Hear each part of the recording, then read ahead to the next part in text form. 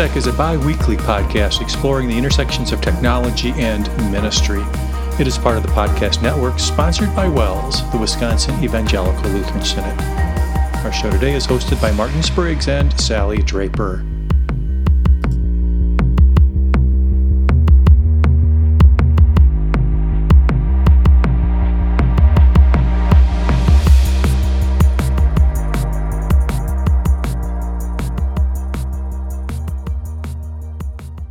Welcome back to WELSTech, everybody. This is episode 706. That's 706. And we're recording it on Tuesday, August 15th, 2023. My name is Martin Spriggs, and this is a show about technology and ministry and where those two intersect. Joining me as usual from Mankato, Minnesota, North Mankato, Minnesota, to be exact, Sallie Draper. Hello, Sallie. Hi, Martin. Happy to be joining you. Happy to have you back. We've been missing Martin Spriggs around the office these days. You've been there and back again to Synod Convention. How was that experience? Nice. We were over in Saginaw, Michigan at Michigan Lutheran Seminary. They were a great host. We had a great group of delegates. Beautiful days there as well. Weather cooperated, which is important there. They're a little smaller campus than MLC and even Luther Prep, which are the three campuses that we rotate through every 2 years for Synod Convention. So they have to set up tents outside, and that worked out really well. Not a lot of fireworks at this convention. There were some discussions about studies on critical race theory and those kinds of things, but by and large, everybody was of one mind, and I think good business was conducted. And it's always good to talk to WELSTech listeners, met a few there, and talk technology with a lot of different people. So it's a good time. Very nice. And tech at Synod Convention went smoothly for you? That's an interesting question. Yeah, we were challenged a little bit by the infrastructure. Wi-Fi was a little shaky once in a while, but we implemented for the first time at Synod Convention e-voting. We used a product called eBallot. eBallot.com if you're interested. And that performed pretty well. I learned a few things along the way because I couldn't really test it with 400 voters. But it was very easy to set up and feel pretty comfortable with it at this point, and fairly inexpensive. So if you're holding a conference, or even if you want electronic voting of any kind, whether it's a disparate group, I guess you could do voters meetings this way too. It's actually works pretty well. It's easy to get an account and import users and give them passwords, that kind of stuff. Works well on mobile devices as well. So that part went real well. We reelected successfully President Schrader, and Pastor Voss, second vice president. And then all the normal elections that we do for boards and committees and those kinds of things. So that was actually a neat experience to implement that. I'm sure that elections committee was really wishing they had Scantron ballots instead. Backups, yes. It seems to me that I remember handing out slips of paper at a convention a long time ago. So it's been done a lot of ways, and electronically, I'm sure, was very preferred. So did you break no going back, Martin? At this point? Yeah, I did. I wondered, because you don't normally, but that had to be kind of hold your breath moment, that first and I vote. was really kind of the only tech support there. So for a 1 to 400 ratio, that's a little dicey. But it was all good, and I think people were understanding of some of the challenges that doing that creates, but that's fine. So. But it was a good experience. So that's great. Congratulations. But what have you been up to lately? Well, it's been a good month or so, and I'm just working hard on physical therapy. Sallie's relearning to walk, so that's my thing. And then I have a special pick of the week, but I'm not going to tip my hat yet on that. Okay. That's been the fun side of things around here. Yeah, and my pick of the week comes from my recent vacation. So awesome. Good summer teasers stuff there. Yeah. This is a lighter version of WELSTech. Maybe we'd call it WELSTech Light. Over the summer, we this summer are taking a little time to go through a book review, Tech Like a Pirate by Matt Miller. And we are up to chapters 7 and 8, and more good stuff to talk about. We've had I think, some great conversations about some super practical resources. And I think that's one of the strengths of this book is the associated website that gives all kinds of examples and links and relevant to today as technology moves quickly for a paper book, but to have that kind of associated resource, super helpful. Definitely. So today we're doing chapters 7 and 8. So I'll kind of kick things off with chapter 7. It's titled Charting the Course to a Learning Expedition. And I think if I were to summarize this chapter, it would be break down those classroom walls, because you don't have to be bound by the four walls you're enclosed in anymore. It's such a big world out there, and you can connect and explore in really creative ways. So expedition, exploring is kind of the focus of this. And there are 3 types of explorers that he outlined in the chapter. First off, the one I'm kind of referring to of exploring the world is a geographical explorer. And the number one tool of choice is Google in that space, because Google has maps, but they also have treks and Google Earth and tour building and projects. The list kind of goes on and on. They have this really cool mapping tool, and you can use it in so many ways. Martin, I wasn't familiar with treks, and I kind of went down a rabbit hole. I don't know if you've ever been there, but I wasn't familiar with it either, but I didn't get a chance to look at it like you did. What do you think? yeah. It's really amazing. So I actually, you can go to all these different places, and it's like a personal viewpoint at the places. I went to Yosemite, to El Capitan, and watched these people climb this mountain. It was pretty cool. And, there's like some expert climbers, and you can just see it from their point of view. You can go to all these different places along the mountain and see where they are and how high up they are, and click on that particular place and see what the view is like from there. And it gets kind of scary as they get closer to the top. But they slept on the mountain. You can see how they slept on a little bitty kind of rock ledge, like you're seeing in this view and stuff. And when you start, you can see all these distant places, from the ground level. And then as you climb, you can just enjoy this perspective that they get as they go up. Not that I would be looking over this direction if I were climbing this mountain, but yeah, it's really impressive tool. And obviously, El Capitan is not the only thing you can do in Google Treks. You can do a lot of different locations. Just really fun to explore, and that personal viewpoint can't be beat. It's like you're standing there with them. It's really amazing. And you can interact with them as well. There's, narrative along with it. Sorry. Yep. Yeah, I was surprised at the number of tools that Google provides, or kind of tools that have been created around Google tools, even just using Google tools. So. Yeah, we have a great video we're going to embed in the show notes if you're interested in learning more about that. Their creation tools and things, they give you an overview of that. I know I went on a trip recently with Martin Luther College Alumni Association, and it was all mapped out for us, what days and times we were going to be, and descriptions of the places we were visiting, and what kind of clothes we should wear, and all kinds of things like that Steve Balza had taken the time to put into a project for us. And it's really useful. And I can imagine in the classroom, as you're exploring places, it would be really wonderful to set up those points of interest and stuff. One kind of eye-opening moment for me, it's not super significant, but kind of a nice tip. He talks about trying to marry the classroom experience, the analog experience, with the virtual experience. So make it extra fun and memorable with a few adjustments. He says, change the lighting in your room to match the location you're studying. Maybe decorate appropriately.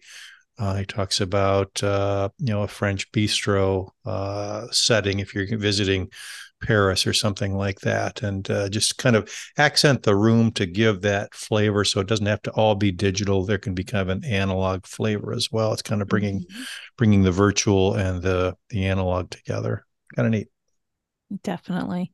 All right. Again, 3 types of explorers. We talked about geographical. The second one he mentioned was informational. So just researching things and learning more about them.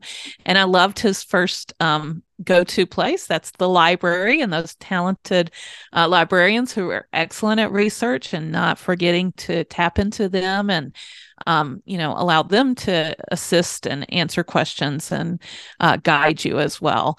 One website that he mentioned was Wonderopolis, which is a very kid-friendly environment for doing research, like why do some animals have nicknames, or what are pink winks, or do you use any unique animal nicknames where you live? And so just examples of ways that you can kind of start exploring and discovering different areas of the country or whatever it may be. This is wonderopolis.org. Nice. Yeah. One thing he talked about in this section, which I thought was probably worth highlighting, is the importance of media literacy, understanding sources, what are good sources, credible sources, what are more questionable sources, how to kind of get to the bottom of the credibility. Talked about common sense media and some of the literary resources there, or literacy resources there. So that's just something to keep in the back of your mind as you're going into some of these places, or taking some of these and putting them in your classroom. You have to help the kids understand that everything on the internet isn't necessarily fair game or true. Yeah, he gave some great examples of this, extending an advanced Spanish class where the students got to explore things they were personally interested in. One student created guitar lessons in Spanish, and another did a workout guide, but all in Spanish. And so, not restricting them, but allowing them to explore specific things that they're interested in, but also keeping the Spanish aspect in the work. And so, great example there. Yep. And then the last type of explorer in this chapter was virtual exploring. And this would be virtual reality, augmented reality, that kind of thing. We've talked a lot about that on the show, Martin. There was a whole conference on it by our friends at Christ in Media a year or two ago. I think maybe that was last year. I loved his quote in this section of the book. He said, "This part of the book is the most likely to go out of date quickly." Very true. I even had trouble finding links to things that were pretty up to date in terms of virtual reality and augmented reality. I did find something that you might like, Martin, a Wakelet that looks pretty robust on the topics. So if you're into using Wakelets, or if you want to look for resources around virtual and augmented reality, this Wakelet might be the place to go. And we'll definitely include a link in the show notes to this virtual reality Wakelet that someone's compiled. Yep, or compiling, and that's kind of the beauty of these resources, that they can be added to, modified as things change. And this obviously is an area that is changing pretty rapidly. And I would think education is going to be one of those landscapes that'll look totally different, 6 to 12 months from now in this space than before. So it's hard to keep on top of. Definitely. So that was chapter 7. Chapter 8 goes into learning with new friends around the world. So again, kind of 2 aspects to this. And one of them is breaking down those classroom walls and connecting with people in other locations. And then the obvious one is learning with or collaborating, where you're working together, but from a distance. And so think of all the things the students are learning as they're having these experiences. The chapter kicked off with a story about 2 girls who grew up next door to each other, and always said that they would be teachers and teach together and that kind of thing. Raise their kids together. Yep. Exactly. They ended up both being teachers as adults, but one was in Arizona where home was, and one had moved to Michigan. And so not exactly next door to each other anymore. But they both taught 5th grade, and they decided to use some video conferencing software, maybe something like I think it Google was Google Meet, yeah, or Meet. Google Hangouts. Yeah, Yeah, that's what I was going to say, Hangouts. I'm so yesterday. But yeah. anyway, yeah, to connect the two classrooms. And it went really well. The kids were excited to collaborate with the classroom, kind of on the opposite side of the country from them. And then the one lady from Michigan went home for Christmas break and popped into the Arizona classroom when they were having the video conferencing with a substitute in her classroom in Michigan. And so her kids in Michigan were just freaked out because there she Mm-hmm. was in this other place that they had been video conferencing with. I thought it was a really neat story and It a is. great way to make those kind of connections. Yeah. He talks again about try, refine, repeat, this iterative process of trying to try new things and tweak what doesn't work and enhance what does and go through that process. And this would be an area where you're going to have some failures, but I think having, like he says, a good partner and a good plan is certainly going to help you. And he talks about the price being right here. This is a really inexpensive way to expand that classroom and bring some nice outside influences into the classroom and broaden the kids' horizons. Right. You definitely can use video conferencing software for free. Obviously the G Suite is a great place to collaborate. Mm-hmm. You can see each other's cursors and docs and all kinds of things like that. It's a pretty cool experience, actually.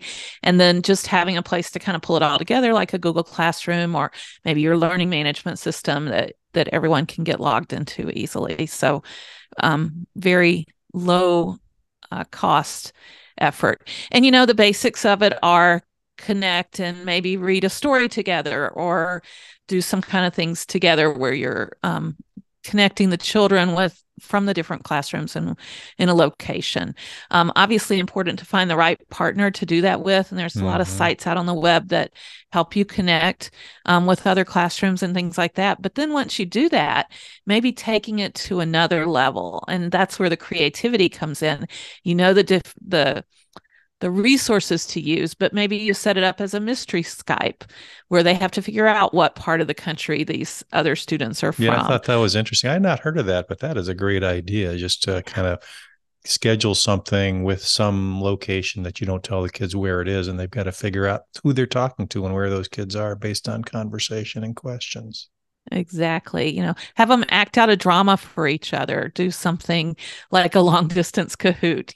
There's so many creative ways that you could connect. And, kind of an underlying theme of both of these chapters is that when the kids have a strong emotional response to a learning experience, it sticks in their memory.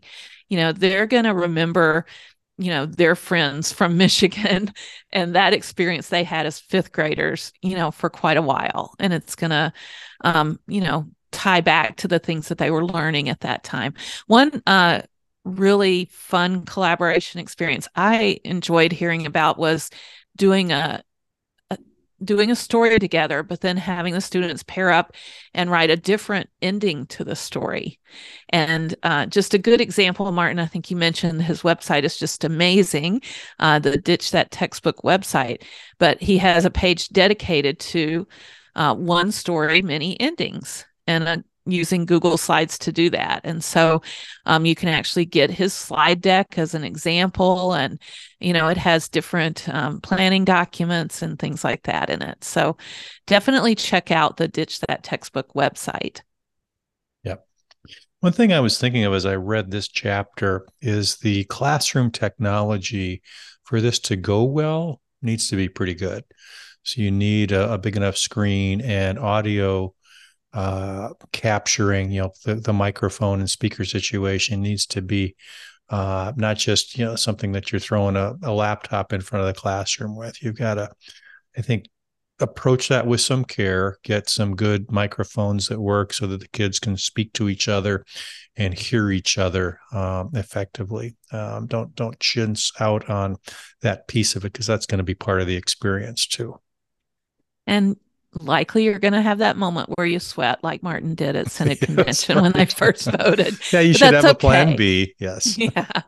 And try again. So Yep. iterative, Exactly. little Yep. steps forward. Okay. Anything else about chapter 8 you want to talk about, Sallie? I think we're good to go. And nearing the end of the book. So one more episode of WELSTech focused on chapter 9 and kind of wrapping things up. Yeah, and we'll have a little interview. We'll tease that a little bit to a person who did a paper on the book, and we'll talk to him about what his findings were. Mm-hmm. All right, Sallie, I think we can move on to our picks of the week. Okay, well, I just need to preface this pick. Martin and I, over time, have picked hardware. I would say the ratio has been a little bit tilted toward Martin Spriggs having a lot of shiny electronic things. That's fun. But I say this is the trump card that I've brought to the table, the ultimate. And that is my newest shiny electronic thing. Let me just share my screen quick. I'm so excited. The Draper household now has a laser engraver / cutting machine. And oh boy. Man, have I been smelling a lot of burnt wood lately because I've been doing some engraving. Really exciting. So this is computer driven. I'm using a lot of SVG vector type files, and I'm burning all kinds of stuff. I've done wood and cork and even the front of a leather notebook. So the sky's the limit with me now. I have a laser in home, something we've kind of dreamed about for a while, and just something to used to put llamas on way more. I was going to say there's going to be some burning llamas someplace. There definitely are. Yeah. So why a laser machine? Well, it's kind of a next step for us. My husband's into woodworking and has a CNC machine, which is a computer-driven carving machine with a blade. This uses obviously a very high potent laser. And that means that you have to be extremely careful and not burn down your house and not subject your eyes to the laser beam or anything like that. So we're learning. It's definitely got a learning curve to it, but expecting that we'll be able to enjoy it for quite some time. So far, so good. Oh, awesome. And the coolest thing, they have this boring gray version of it, which is gray, blue, kind of standard colors. But instead, I got the red gold version, as in Iron Man colors. Super cool. Who would have thought that laser cutters would come in red and gold, not gray? Right. So whose is this? This is Sallie's or Kevin's? Kevin's busy right now. He's doing some home remodeling. So Sallie gets to learn it first, but it'll be Kevin's. Yeah. Nice. Sallie will just encourage him with it. And how big a material can you work with? It's a 15 by 17 cutting bed, but actually it has the ability to switch out the side rails and make it double that width. So you can do up to 36 inches. And so that's our plan, is to enhance it and make it quite a bit larger. Nice. Congratulations. Yeah. That is a showstopper right there. Comes with a rotary turning thing, so you can do things like Christmas balls and Yeti mugs and all kinds of things like that as well. So haven't tried that yet, but stay tuned. Okay. Nice. Yeah, my pick is going to pale in comparison, but I like it anyway. It's okay. All right. My pick of the week actually came from our vacation. We were out in Colorado and Utah about a month ago, camping. So we take our camper out there. And in Utah, southeast Utah, we camped in a designated dark sky area. If you go to darksky.org, you can read all about what dark sky areas are.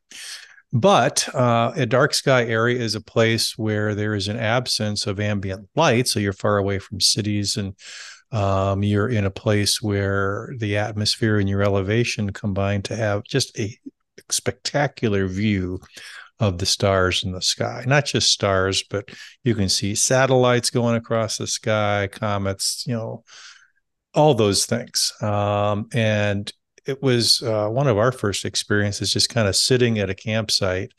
We even just got away a little bit from the campfire, sat in the road. There was nobody coming along. And we just looked at the stars, 2-3 nights in a row. One nice thing, and you can see all the stars, planets, Milky Way, all that stuff. But one app that we used, and there are a bunch of apps, was a stargazing app called Night Sky. And I'll put a link. My pick is really an article on space.com about the best stargazing apps that are out there. Night Sky is listed in there, but if you have an Android phone or something else, it lists all kinds of stuff there. But basically, what the app does is you point it at the sky, and it tells you exactly what you're looking for. Hey, this is, or what you're looking at. This is such and such constellation. This is Venus. This is Mars. This is a Starlink satellite. This is a direct TV satellite. All those things are listed there, and it's amazing what you can see. And it makes it super interesting as well if you can look in the sky and know what you're looking at. And these tools like Night Sky have all kinds of filters, so you can filter it down to just planets or just constellations, or you can remember things and get reminded when something is over the horizon now that you can now see it. It tells you what nights might be best, depending on where the moon is, because that's going to affect what you can see in the sky. Just all kinds of cool things that you can do with this app. There is a free version. There's usually a paid version where you get a few more features, but the free version was awesome. We used it each night to help us look at or to help us understand what we were looking at. So that's my pick, kind of just stargazing apps in general.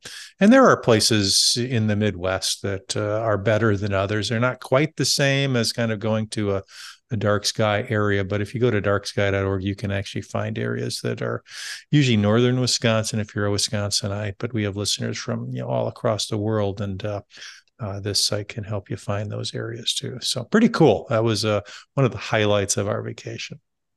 So did you identify constellations? Were there some that were more prominent? Or it depended on the night, but yeah, I mean, we saw most of them depending on that time of year, but it was pretty cool. And I've not been a big telescope, look in the sky kind of guy, but this was kind of a new ball game. Sure. That you could see most everything with the bare eyes that God gave you. Pretty amazing. It is. Yep. Yeah. All right. I would say stargazing maybe trumps all hardware picks. How about that? Yeah. God made it. Awesome. That's right. All right. Let's move on to community news and feedback. Well, we have a couple of things to mention. Earlier this summer, we talked about MLC hosting a virtual open learning conference, and they have put out recordings and resources from all the sessions that were a part of that conference back in June. So if you're interested specifically in AI, they had 3 different presenters on the first day. What is AI? How is it changing the face of education? How can it transform teacher productivity and transform student assessment? And then the second day was more a kind of a variety of topics. Saxon Math is no longer publishing. Now what do we do? How do you empower parents as family spiritual leaders? Martin, I recognize this WELSTech friendly person. Brad Gergel presented on empowering parents as family spiritual leaders. That's an awesome topic that he knows a lot about. And then how do you make the most of every opportunity when the days are so varied, evil, good, confusing, wonderful, and frustrating. So lots of good resources shared here. It looks like you can get clock hours still. But one note is that the recordings and resources are only available through August 27th. So if you're interested in open learning from MLC, you need to get out to that website and grab those presentations and resources so you can make use of that. Very nice. And then just a question that we'll pose to our listening audience today from Sarah Schilling. Sarah wrote and said, are you aware of any resources or research on pros and cons and impacts of LCD exterior church signs? We're currently reviewing options for replacing our church sign at our ELS congregation and researching the value of LCD versus traditional signage. And boy, she asked a great question, and I've got nothing to offer. I wonder if anyone who's listening today can contact us or share with us information if you've gone down that path, even if you chose not to do it. But if you looked into LCD and weighed the pros and cons, I think that would be great if we could share that with our listening audience, and Sarah in particular. It'd be interesting. Yeah. And maybe even on top of that, if you have purchased an LCD, how are you using it? Maybe some innovative ways and things that you're sharing with the community that you found to be helpful or useful in your outreach or in reach. So Definitely. very nice. If you want to ask a question or contribute to the show, go to wellstech.wels.net. That is our show notes page. You'll not only find all of our episodes there, all the way back to episode number 1, and all the show notes that Sallie dutifully and devotedly keeps up to date. You can also leave us a message there, or find all our social networks where we keep an ear to, or send us an email, wellstech@wels.net, and we will share that if you let us do that, and we'd be happy to hear from you. So please do that. Sallie, I think that is going to be a wrap for episode, what did I say, 706. Maybe I would close with maybe a subtitle to probably all of our WELSTech activities. That's that African proverb that was in the book that we were reading. We didn't talk about that, but I highlighted it here. African proverb says, if you want to go fast, go alone. If you want to go far, go together. It's the way we do it on WELSTech. So thanks, everybody, for joining us. We'll talk to you next time. Bye-bye.